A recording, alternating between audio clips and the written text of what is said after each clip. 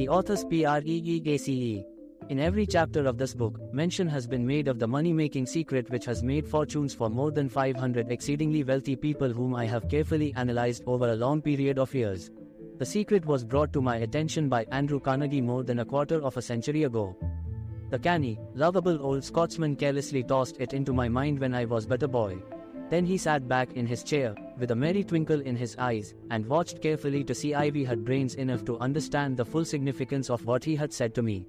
When he saw that I had grasped the idea, he asked if I would be willing to spend 20 years or more preparing myself to take it to the world to men and women who, without the secret, might go through life as failures. I said I would, and with Mr. Carnegie's cooperation, I have kept my promise. This book contains the secret, after having been put to a practical test by thousands of people in almost every walk of life. It was Mr. Carnegie's idea that the magic formula which gave him a stupendous fortune ought to be placed within reach of everyone who does not have time to investigate how successful people make money. It was his hope that I might test and demonstrate the soundness of the formula through the experience of men and women in every calling. He believed the formula should be taught in all public schools and colleges, and he expressed the opinion that if it were properly taught, it would so revolutionize the entire educational system that the time spent in school could be reduced to less than half. His experience with Charles M. Schwab and other young associates of Mr. Schwab's type convinced Mr. Carnegie that much of what is taught in schools and colleges is of no value whatsoever in connection with the business of earning a living or accumulating riches. He had arrived at this decision because he had taken into his business one young person after another, many of them with but little schooling, and by coaching them in the use of this formula, developed in them rare leadership. Moreover, his coaching made fortunes for every one of them who followed his instructions. In Chapter 2 on Faith, you will read the astounding story of the organization of the giant United States Steel Corporation as it was conceived and carried out by one of the young associates through whom Mr. Carnegie proved that his formula will work for all who are ready for it. This single application of the secret by that young man Charles M. Schwab made him a huge fortune in both money and opportunity. Roughly speaking, this particular application of the formula was worth $600 million to the people involved. Asterisk in today's dollars, approximately $12.5 billion. These facts, and they are facts well known to almost everyone who knew Mr. Carnegie, give you a fair idea of what the reading of this book may bring to you, provided you know what it is that you want. Even before it had undergone 20 years of practical testing, the secret was passed on to many thousands of men and women who have used it for their personal benefit, as Mr. Carnegie planned that they should. Many have made fortunes with it, others have used it successfully in creating harmony in their homes. Arthur Nash, a Cincinnati tailor, used his near-bankrupt business as a guinea pig on which to test the formula. The business came to life and made a fortune for its owners. The experiment was so extraordinary that newspapers and magazines gave it more than $1 million worth of laudatory publicity. The secret was passed on to Stuart Austin Weir of Dallas, Texas. He was ready for it, so ready that he gave up his profession and studied law. Did he succeed? That story is told too. I gave the secret to Jennings Randolph the day he was graduated from college, and he would go on to use it so successfully that it carried him to a seat in the United States Senate and a long and distinguished career in public service at the national level. While serving as advertising manager of LaSalle Extension University when it was little more than a name, I had the privilege of seeing J.G. Chaplin, president of the university, use the formula so effectively that he went on to make LaSalle one of the great extension schools of the country.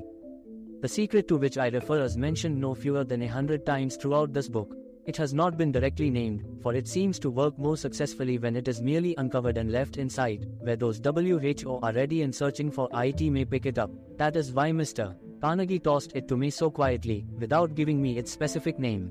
If you are ready to put it to use, you will recognize the secret at least once in every chapter. I wish I might feel privileged to tell you how you will know if you are ready, but that would deprive you of much of the benefit you will receive when you make the discovery in your. While this book was being written, my own son, who was then finishing the last year of his college work, picked up the manuscript of Chapter 1, read it, and discovered the secret for himself. He used the information so effectively that he went directly into a responsible position at a beginning salary greater than the average person ever earns. His story is briefly described in Chapter 1. When you read it, perhaps you will dismiss any feeling you may have had at the beginning of the book that it promised too much. And 2. If you have ever been discouraged, if you have had difficulties to surmount which took the very soul out of you, if you have tried and failed, if you were ever handicapped by illness or physical affliction, the story of my son's discovery in use of the Andrew Carnegie formula may prove to be the oasis in the desert of lost hope for which you have been searching. This secret was used extensively by President Woodrow Wilson during the First World War. It was passed on to every soldier who fought in the war, carefully embedded in the training he received before going to the front. President Wilson told me it was also a strong factor in raising the funds needed for the war. In the early days of this century, Manuel L. Quezon, then resident commissioner of the Philippine Islands, was inspired by the secret to gain freedom for his people, and he went on to become the first president of that free island nation. A peculiar thing about the secret is that those who once acquire it and use it find themselves literally swept onto success, with what seems to be little effort, and they never again submit to failure. If you doubt this, study the names of those who have used it wherever they have been mentioned, check their records for yourself, and be convinced. There is no such thing as something for nothing. The secret to which I refer cannot be had without a price, although the price is far less than its value.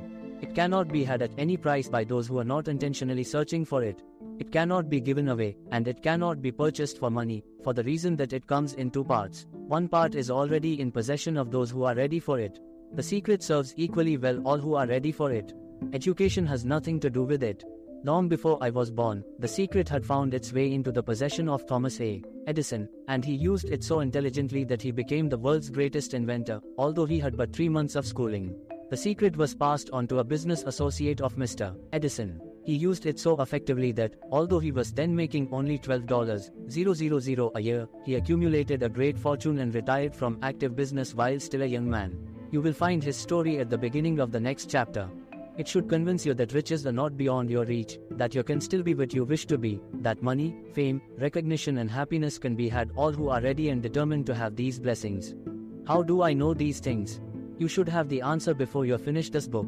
You may find it in the very first chapter or on the last page.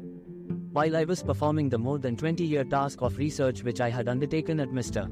Carnegie's request, I analyzed hundreds of well-known individuals, many of whom admitted that they had accumulated their vast fortunes through the aid of the Carnegie secret. Among these individuals were Henry Ford, William Wrigley, Jr., John Wanamaker, Jamesh Hill, Fannie Hurst, George Parker E. M. Statler Henryl, Doherty Cyrus H. K. Curtis, John D. Rockefeller Thomas A. Edison Frank A. Wunderlip F. W. W-O-0-L-W-O-R-T-H. Call Robert A. $EDWARDAFILENE. Edwin Barnes, Arthur Brisbane Woodrow Wilson, George Eastman, Theodore Roosevelt, John W. Davis Mary DRESSLER, Albert Hubbard, Wilbur Wright, William Jennings Bryan, Dr.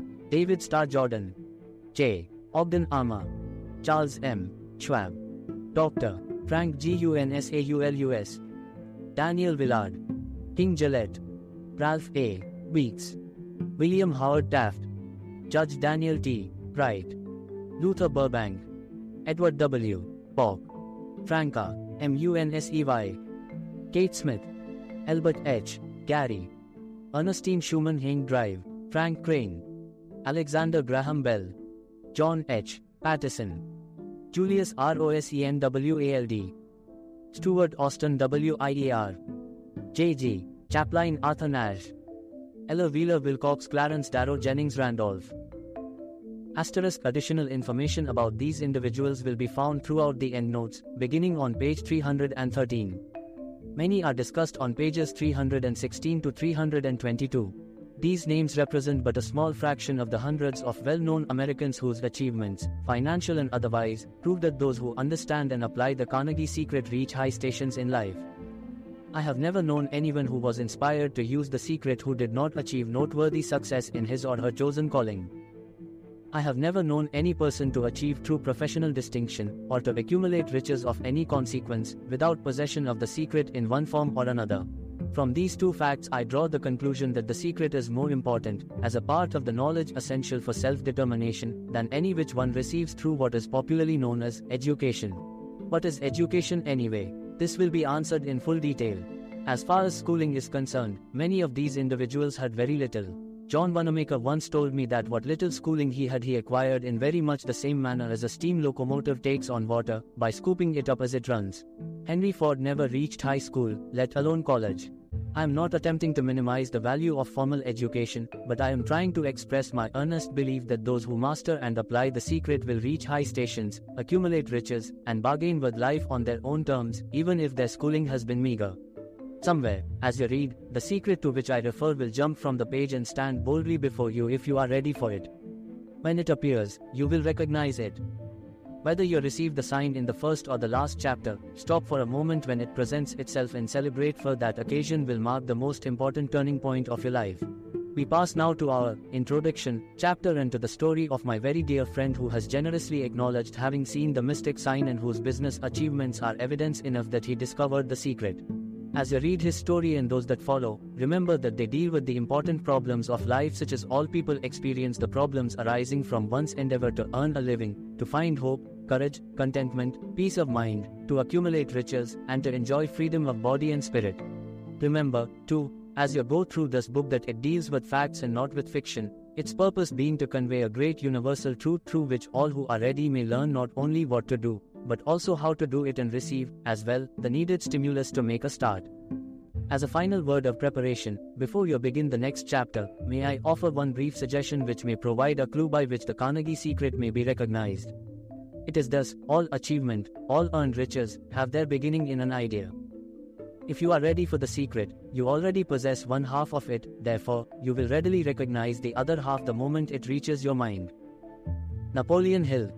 Success comes to those who become success conscious. Failure comes to those who indifferently allow themselves to become failure conscious.